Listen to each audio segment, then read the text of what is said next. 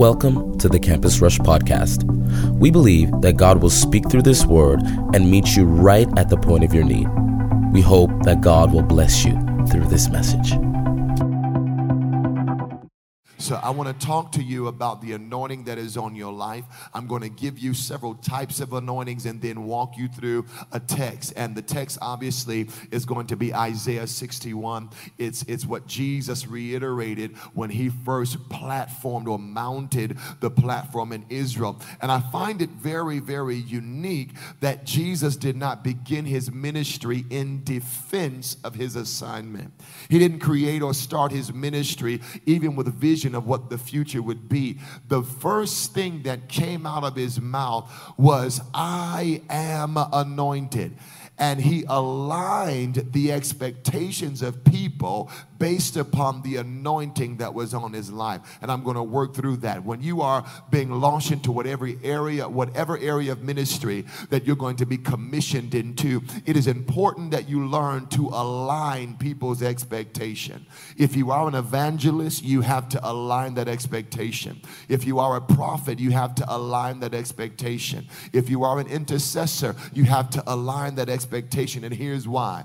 If you don't correct people's expectation of what's on your life, they're going to end up robbed when you don't produce what it is that they wanted. So it is vitally important that you become acquainted with the individual anointing on your life and how it functions. And in Isaiah 61:1, it says, the Spirit of the Lord God is upon me. It is upon me. Now, there is a strong difference between the Spirit of God upon you and the Spirit of God in you. When the Spirit of God comes upon a man, it is for the purposes of the people they're called to. But the Spirit of God within you are for your own regenerative purposes. When we pray in the Spirit and we spend time in intercession, that's renewing our inner man. It's dealing with our capacity. It's confronting our limitations, and it's broadening out the ability of God in us. But when the Spirit of God comes upon a man, like it was upon Samson or like it was upon John the Baptist, it is for external use, and there is a difference. You can achieve things with the Spirit of God within you, but you can also achieve different things when the Spirit of God comes upon you. Remember when Samson was confronted with a lion, he was able to tear the beast apart because of what came upon him. When things come upon you, when the Spirit of God comes upon you, either environmentally or while you're in worship or while you're engaging the Word of God, what's coming upon you is for something monstrous. God is raising men in this very room that are called to wild beasts. They're going to be things that manifest and things that are being, freaks of nature that are the byproduct of our culture and its perversion. And God is pouring out things upon men that will rip them to pieces. There is a level of demonization active in the earth right now that the average Christian has no clue about. But I believe what God is giving us to counteract the level of darkness that's coming through our universities and through many churches and through bad doctrine and false prophets is the Spirit of God upon a man. The Spirit of God that descends upon a man and grips him to tear something up. Come on, say it is so. The Spirit of the Lord God is upon me because the Lord has anointed me. Now, when he announces that he has been anointed, he does not leave that statement there. It's not an open-ended statement. He now begins to go into the several facets of his anointing, because the anointing upon you can be multifaceted.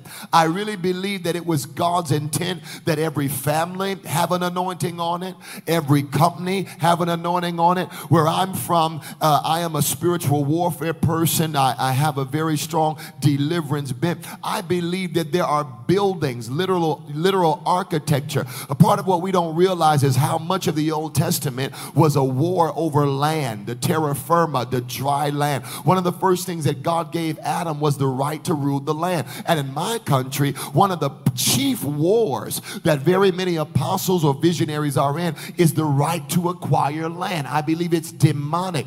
Satan wants whole movements to be homeless because he knows that whoever whoever owns the land wins the war. But buildings, if they are on the earth, they have creative purpose. They have potential. There is a reason why God allowed every literal facility to get erected on earth. And what we need are kings who can not only address the purpose and the potential in people, but who can also retrieve the destiny in whole buildings. How many of you understand that there are factories and there are schools and there are universities that came into the earth with the permission of God? And if they came into the earth with the permission of God, then it means that there has to be a purpose on that building, that God needs a man or a woman to get the guts to retrieve and use for the purposes of God. It is a part of spiritual warfare. We have to do more than bind and loose in prayer. We've got to bind and loose by purchasing and acquiring areas in our city that have been claimed by darkness. We're going to read this, but I just sense this right now. I declare over this people that every witch's coven, every place that's been erected as a temple of tolerance, every sanctuary of perversion that's been erected in this city, in this nation, God is turning over the synagogue of Satan and handing over deeds to princes and prophets in the name of Jesus Christ, who is the anointed one. Get ready for buildings to yield their fruit to you, your company, your program. It is so in Jesus' name. I am anointed, Jesus says, to preach good tidings to the meek. The first function of Jesus' anointing was proclamation. And you're going to notice as you engage this that there are certain functions to teaching that differ from preaching. Teaching appeals to the intellect. You are matured by teaching. It is the basis of what you understand that allows for you to be tested systemically speaking. But preaching has different objectives to it. Preaching is going to appeal to the heart of a man. It does not rationalize with the intellect or the cerebral front of a man. It reaches right past experience to the core of a man. And one of the things that we really do need to see is an increase in preaching. I mean, anointed preaching. The crap that we hear in America that passes for preaching is the reason why we've not seen revival. Everything that we call revival is some humanly organized agenda driven by the flesh to push the brand of a man.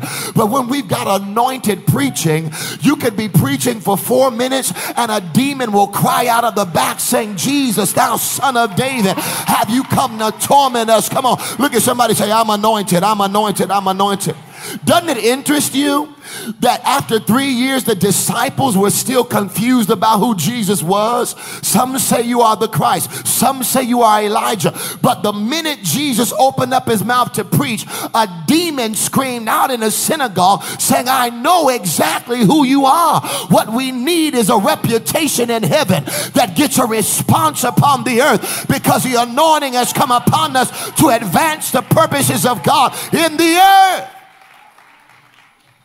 So I want to challenge those of you that preach to contend for a greater preaching anointing. There are certain times where you need to teach. And you need to labor, like Paul said, in doctrine. But there are other things that can be conceived by the power of the declarative tongue.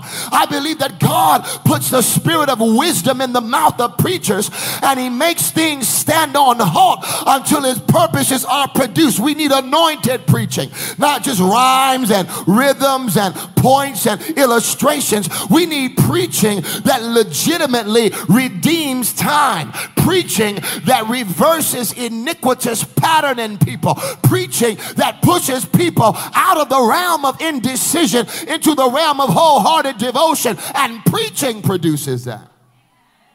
Jesus said, I've been anointed to preach. He hath sent me to bind the brokenhearted. Now, the way the anointing works is like this.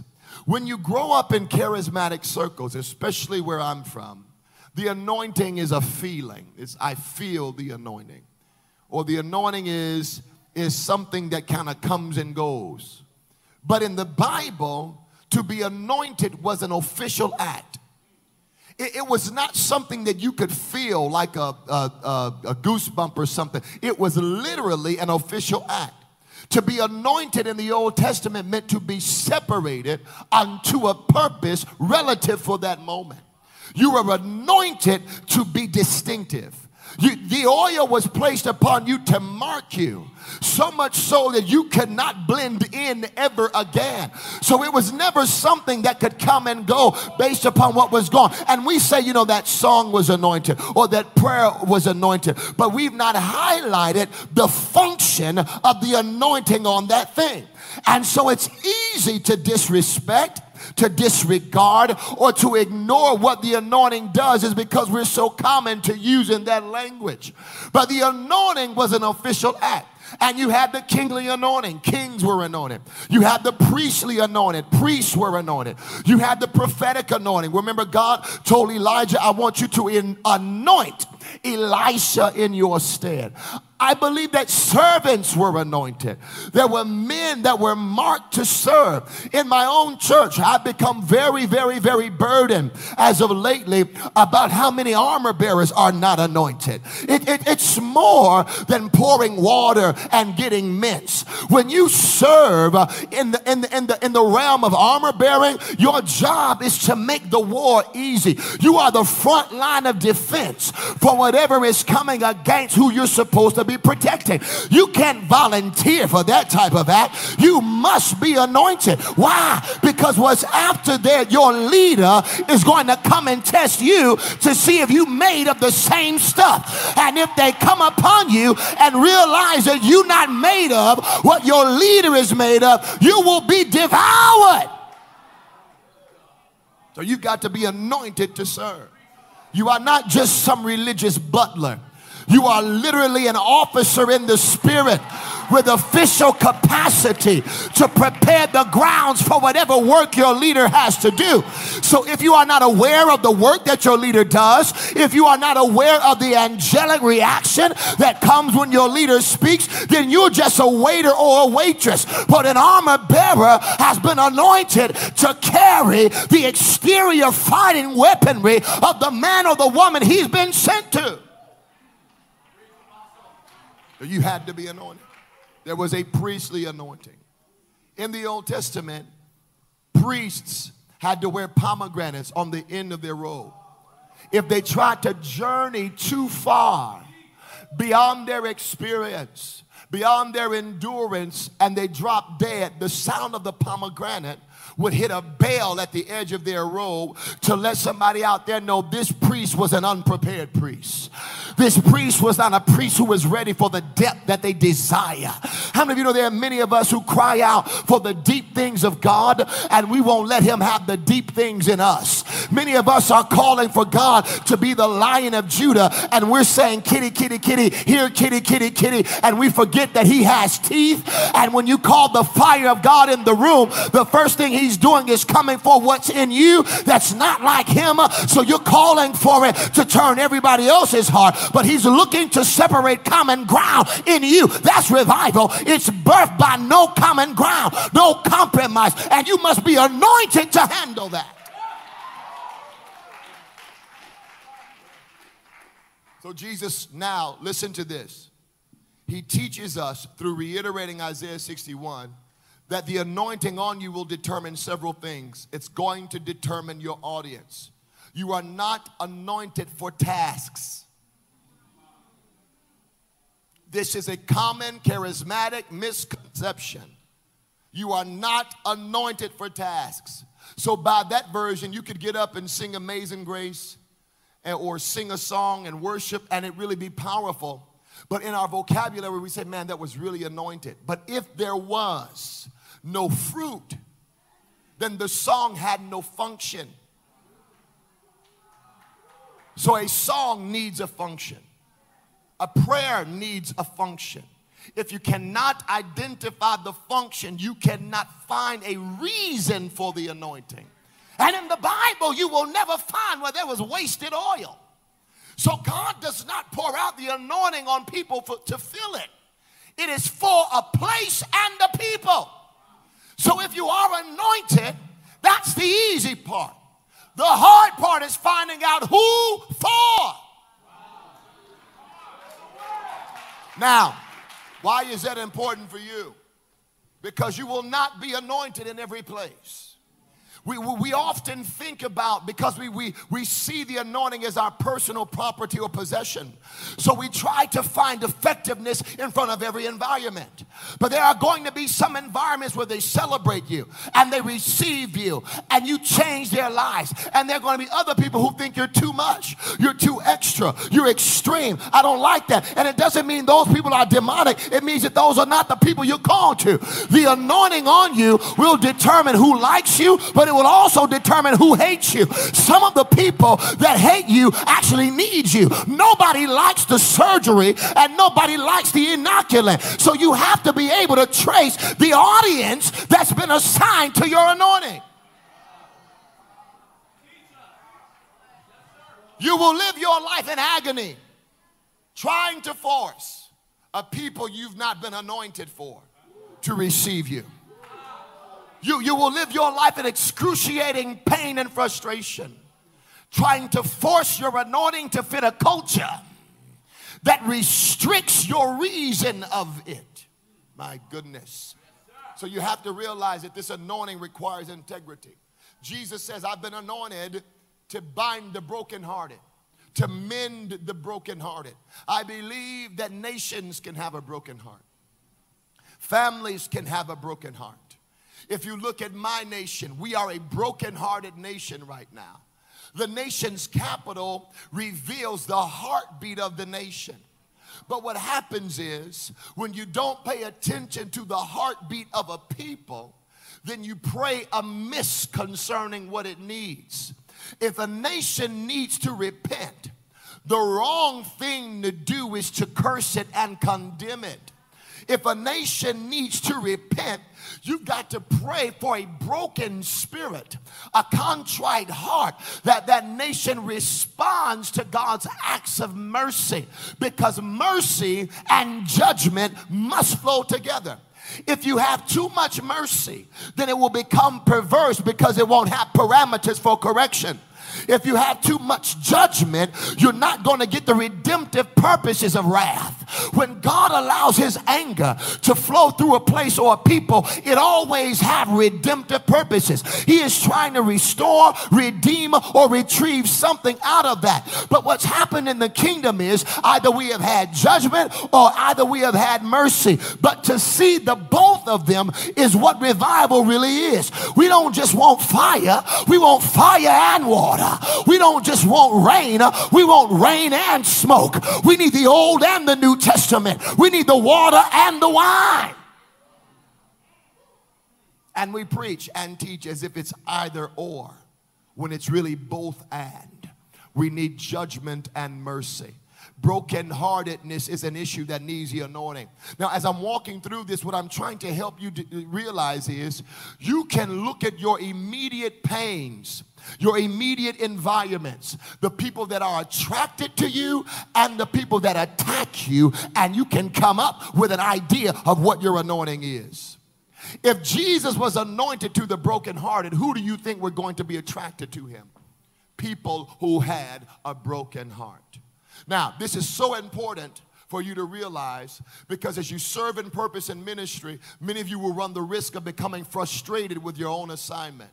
You will get mad about the quality of people around you when they're drawn to what's on your life for a reason. So I'm teaching you to protect your anointing so that you don't get frustrated with who it attracts. Does that make sense? So he says he sent me to bind the brokenhearted, to proclaim liberty to the captives. If it does not free a person, it was not the anointing. You don't need to be anointed to encourage. You've got a lot of self-help coach people for that. You can get encouragement from anybody. You can Google encouragement. The planets are yelling that stuff out. People are going to Zodiac. You don't need encouragement. You can get encouragement from a fortune cookie. But the anointing is not just to encourage you. It's to free you. The Bible says in Isaiah 10:27, in that day the yoke will be destroyed because of the anointing. And it does not say that the yoke will be broken. It says destroyed. If something is broken, it can be put back together. But when something is destroyed, its function, its origin, its reason is completely unrecognizable. And God wants to give men and women anointings that don't break yokes, but that destroy the harnesses that come from hell, that hold people hostage out of holiness, out of prosperity, out of freedom, and out of purpose. So it takes the anointing to do that. Liberty to the captive. Every nation, every people, every church is called to a type of prisoner. That's not just for missionaries. That's not just for people who walk the street and witness. It's for every New Testament believer. And you need to become acquainted with the prisoner you've been assigned to. Some of us have been assigned to people who are first offenders. Others of us have been assigned to people who are in insane asylums. But people like me, I'm assigned to people on death row. See, I have an emergency anointing. God literally sends me people who are this close out of the grips of the powers of death. Either this anointing is going to work or they're going to leave God altogether. It's a 911 anointing. How many of you realize that there is an Amber Alert that has gone out in the spirit? Because before people realize that they can abduct people, Satan has been abducting souls since the Garden of Eden. So what happens is, if you don't have people that comprehend that you are most effective in dark times, then you get frustrated when doors don't open, or frustrated when it seems like you're not moving. But there are some of us who has been held back so that the wickedness level could increase. Because if God sends some of us out before darkness is ripe, then the world is not going to understand why we're here. You are not being held back. You're being pushed back like an arrow. And when darkness gets ripe enough, when the powers of hell get ripe enough, he's going to shoot you. It's got to get dark enough. It has to get dark enough. When it's dark enough, the world will accommodate what rests on you, and you don't have to adjust to what's active in it. Talks about liberty to the captives. Now he talks about and opening the prisons to those that are bound. Opening the prisons to those that are bound. He is tearing off the several levels of how his anointing works. He's basically saying, if you are captive, I am anointed for you. If you have experienced a prison sentence. Now, in the scriptures, you should see a prison sentence as a curse. A right, not R-I-G-H-T, but R-I-T-E, a demonic covenant, a contract. And there are certain sin issues and iniquitous patterns that open up people to demonic contracts. The prophets of old proclaimed in the book of Isaiah, I will annul your covenant with death. The spirit of perversion that's come through this culture is not just moving rapidly to get people stuck in sin and sex and fornication and abortion. And it's not that. That's not the point. The point of the spirit and the agenda of perversion is to get people to come in covenant with the spirit of death. That's what happened to Onan. That's what happened to Sodom.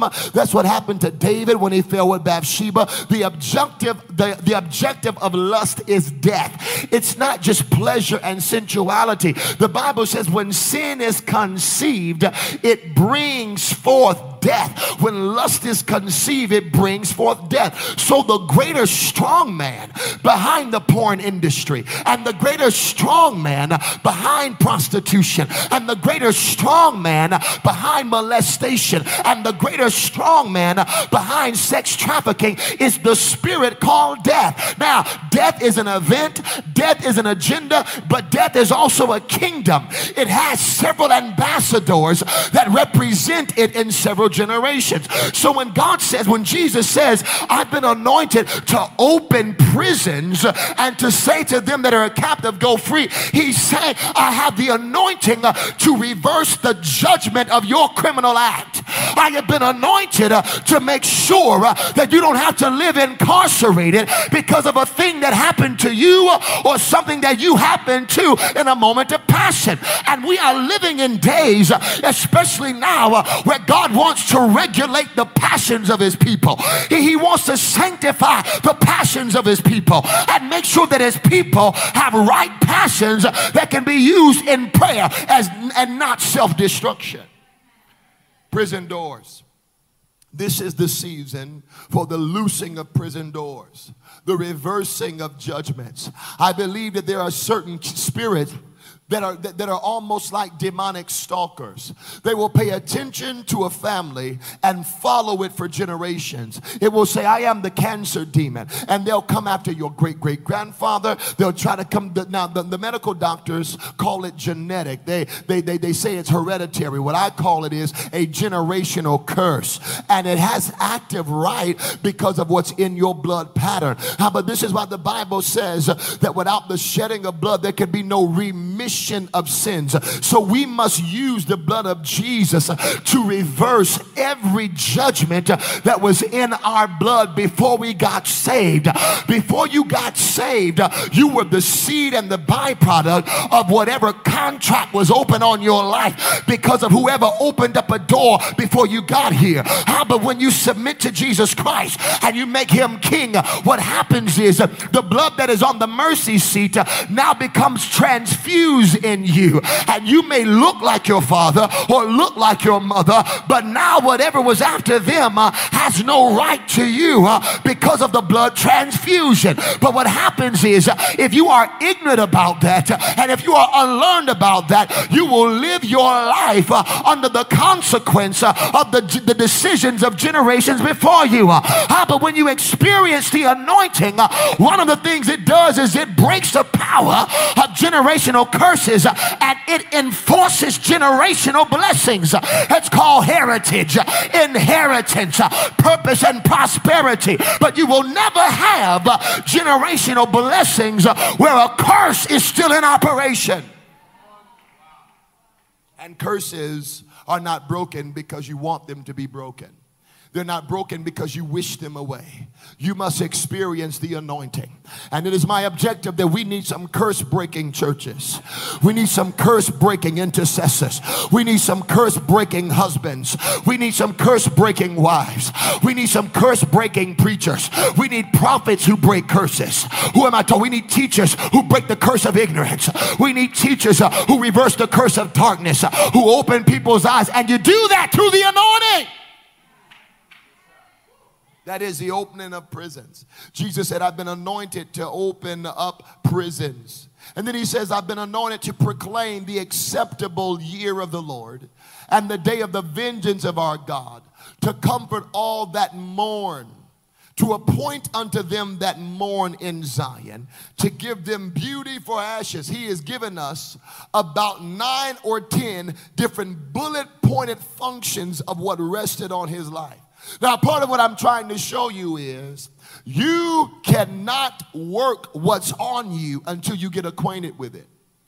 If I were to give you a microphone or interview you, would you be able to describe how the anointing on you functions? Or would you generalize it? And would you give it a nice Christian mission statement and say, I've been anointed to help people? Well, we all have, right? But what are the specific strengths and zeals and burdens and burnings that are in you? What can you not overlook that other people overlook all the time? What breaks you? What is your agitation in the kingdom? If you can examine all of that, you end up being able to trace and track something that God is trying to anoint you to achieve. Now, there is a such thing as being anointed and not ready. Being anointed does not mean being prepared. And there are a lot of people who learn of their anointings and they do not prepare for its functions. And so we misrepresent what's on us out of zeal. But your anointing should determine what you study, what you investigate. Many of you have made the mistake of taking on an assignment beyond your information. None of you would allow a dentist to perform heart surgery on you. You would not allow a car mechanic to do brain surgery on you. So it is in the natural, where the more informed you are about your opponent, the more effective you can be when you are facing it. You see, the anointing gives you the official right to act, but the information makes you effective as you act. Every shepherd, for example, everybody knows that David was a shepherd boy. Isn't that how he painted him, you know? His brothers were the warriors and the military men, and he was just out there kissing little lambs and sheeps and writing poetry and mwah, mwah, mwah, mwah. But what you realize that when a giant, a literal bizarre monster approaches a culture, nobody has the courage to face it. And that's because the people that were around had not trained to fight things bigger than them. His brothers, Eliab, all of those guys were used to fighting human beings. The levels had to be the same. David, however, was accustomed to fighting things that were genetically different from him. He was not afraid of monsters. And we know that because what he says is, hey, the reason I'm qualified to approach the Philistine is because the other day, when a lion and a bear came to snatch the sheep, your servant went against the lion and against the bear, and I smote it with my bare hands. Now, what is David revealing? He is revealing that I am prepared for this moment because I was anointed for the moment. I'm ready for Goliath, not because of my personal vision statement or logo, but because of my preparation. When I was anointed, it didn't just make me fall out and get back up. When I got up, I went to prepare. And I started to study the audience of what was upon my life. And I'm used to handling things that are bigger than me. So that gives me an expertise for this giant. Every good shepherd has to learn to be a hunter first. I've taught this to pastors in America. Our problem is we want to shepherd a sheep we don't know how to protect. And we don't know how to protect them because we're not acquainted with their enemies. All we know about is what's going to help them and what's going to heal them. But we must be acquainted with what's going to harm them. We must fight what's fighting our people. You're not going to be able to free people from poverty if you've not personally conquered it. You see, the rule of authority is this. If it's active in you, you can't have any authority over it. So when you get anointed, you start to investigate who God's going to use you for, what he's going to use you to achieve, and then you step on the platform of the hearts of a people and you free them because of what you've been through. So you may know you are anointed, but are you prepared? How well do you know what's on your life? This is something that is on God's heart, because what I'm trying to do prophetically is give you some stewardship. There is a different anointing coming upon you. Many of you, when you leave here, there's going to be something very unusual that comes upon you. And you're going to have to learn how to walk in it, because it's not going to be the strength that you had in the last season. There are different gifts that are going to open up in you that you're not used to working. There are different words that are going to come out of you. Many of you are going to preach and teach, and there's going to be a confounding wisdom that comes from the ages out of your mouth. And you're going to be like, I didn't even realize that I know that. But the Spirit of God is going to quicken your mind and quicken your intelligence and enable you to engage the ancient writ of the scriptures in a way you've never done before. And you must wear that well if you're going to handle war. I sense there are two anointings that are going to be birthed in a fresh way this weekend. And it's going to be the kingly anointing. Now, the way that kings function is to people, to territories, to areas. But a part of what they do is they serve as the judges of their people. They serve as the judges of their people. The Old Testament judges, before the monarchy came, functioned as the nation's rulers. But after Samuel came and brought the prophetic renaissance and christened the first king, the king then absorbed the role of a judge. So if there's a kingly anointing coming upon you, you must be versed in the wars of God. Through the book of Judges, you should learn what Judges did. And you find that Judges became premier when God's people were in a cycle. And the people of God did evil in the sight of the Lord, and he raised a judge. Every chapter in the book of Judges opens up that way. So if God is going to pour something kingly or princely upon you, you have to know it's not for you to show off. It's not for you to get a website. It's not for you to become famous. It's for you to become acquainted with the griefs of a people and to become determined to be a liberating force. Now, when that happens, God has to prosper you, because good kings don't lead bound people. And so God prospers kings to advance the prosperity of the people they lead. So there's a kingly anointing coming upon very many of you. When we walked in and we were in worship and prayer, I started seeing jewels and diamonds and gold falling from the sky. And I wasn't seeing it like we could collect it and use it as artifacts. I believe what God is doing is raising vines of wealth, whole streams and networks of resource under the earth, in the waters, from the caves. It's not just going to be dollars and economy that you can spend. I'm talking about God shifting your ability to do a thing. And God, even in this weekend, is going to make many of you a personal bank. He's going to make you a bank. He's going to give you the power to release things into people, and you will lend. I feel that anointing right here. You will lend to many nations, and you will not borrow. In the name of Jesus, I bind the curse of rent. I bind the assignment of leasing. I bind the curse of rent off of you, and I release upon you the hunger of a king, the power of a king, the irritation of a king, the vision of a king, the power of a king. He has made us kings and priests, and nobody follows broke kings. How many of you want to deliver the poor? Wave at me. How many of you are serious about delivering the poor? Where the first thing you need to do is not be one. It's warfare. It's warfare. The second anointing I see being released is a prophetic anointing. We're going to see kings and prophets move together. It's going to be a very powerful thing. Right now there is a crime in the earth where kings don't have their prophets and prophets are not ruling by their kings. One of the major mistakes in America is there are prophets moving and have not found their apostles. They're still moving like they're in the Old Testament, wandering, roaming, and homeless in caves, apart from the body. And then they have the nerve to be judging and criticizing a people they won't even be a part of. But this is going to be the Ephesians 2:20 hour, where we're going to see the foundations of apostles and prophets moving in tandem. The kingly anointing and the prophetic anointing are going to begin to happen. When that happens, the height of what we build is going to be much more superb than anything we've ever seen before. I believe that there is a prophetic anointing this weekend coming upon you intercessors.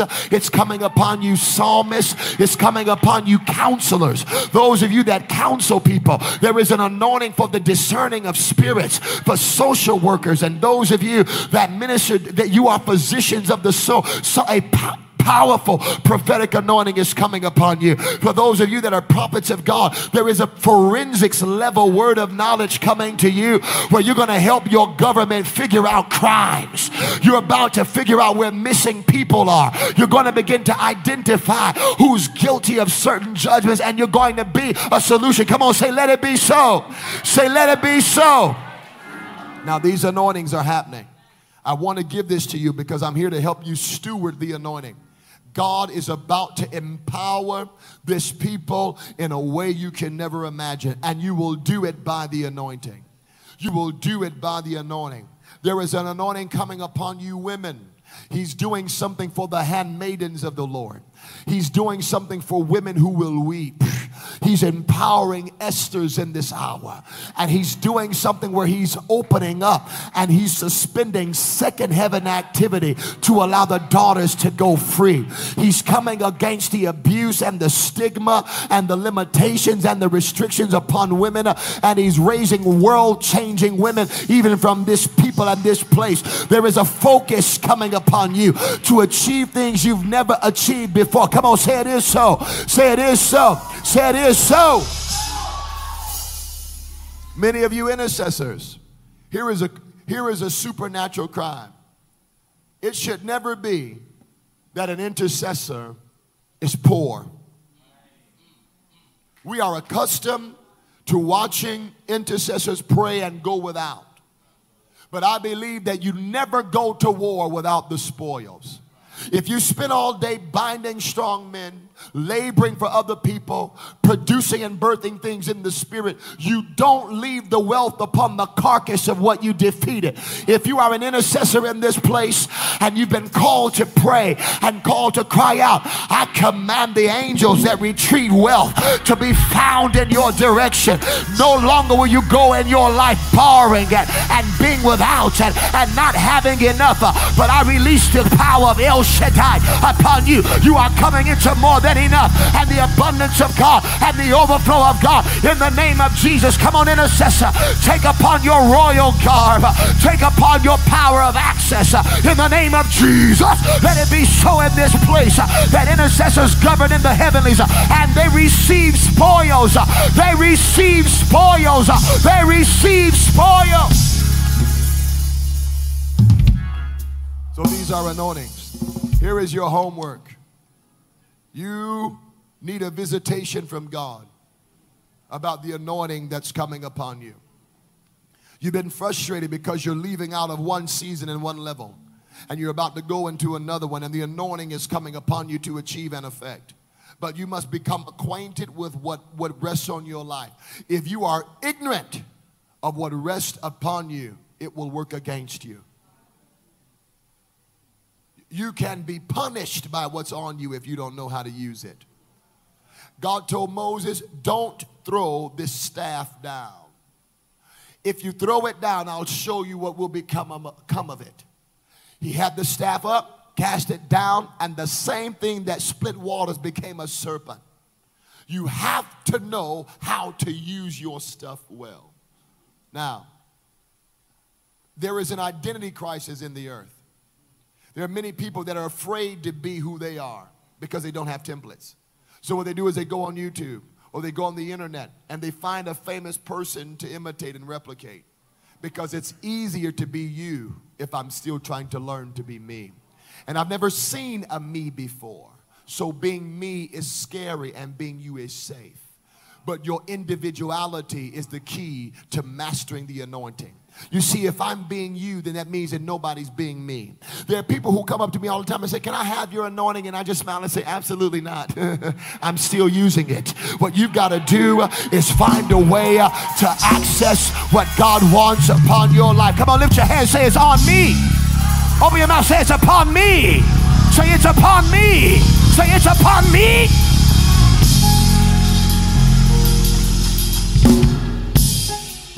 You must know who you are because the anointing is coming upon you.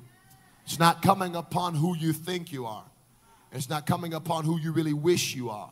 It's coming upon who you are. So you must know yourself and know what God made you to be. You must unbecome. I release that upon your life. You must strip and you must unbecome everything you became in response to life. You must undo every vow, every covenant, every heart altar that you erected because of who hurt you, who abandoned you, who disappointed you, and you must take off that armor to allow the anointing to hit your own head. It's not coming upon grief. It's not coming upon regret. It's not coming upon sadness. It's coming upon your head. And if you don't strip and allow yourself to become loosed, you will never explore what rests on your life in the right way. Listen, remember when Lazarus was called out of the realm of the dead. You remember that? Jesus walks up, calls him forth. He comes up. He is alive, but he's not loosed. He's breathing, walking, functioning, and not loosed. God, Jesus, gives an assignment to those that are around him, saying these words: loose him, let him go.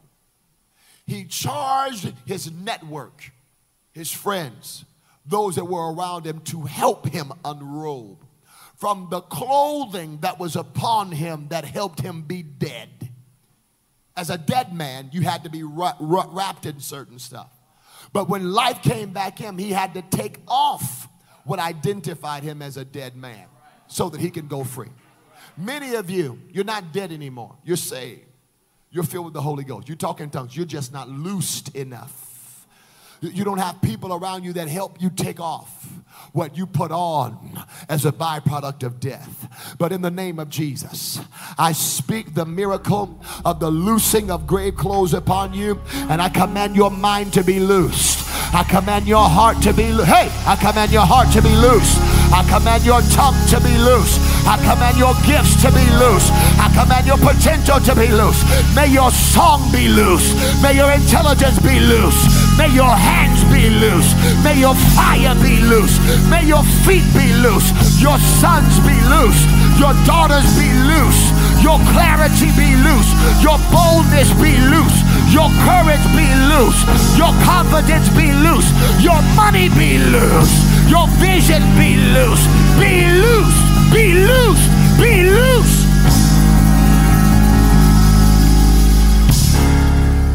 Lift your hands and pray in the Holy Ghost, will you? Thank you for tuning in to the Campus Rush podcast.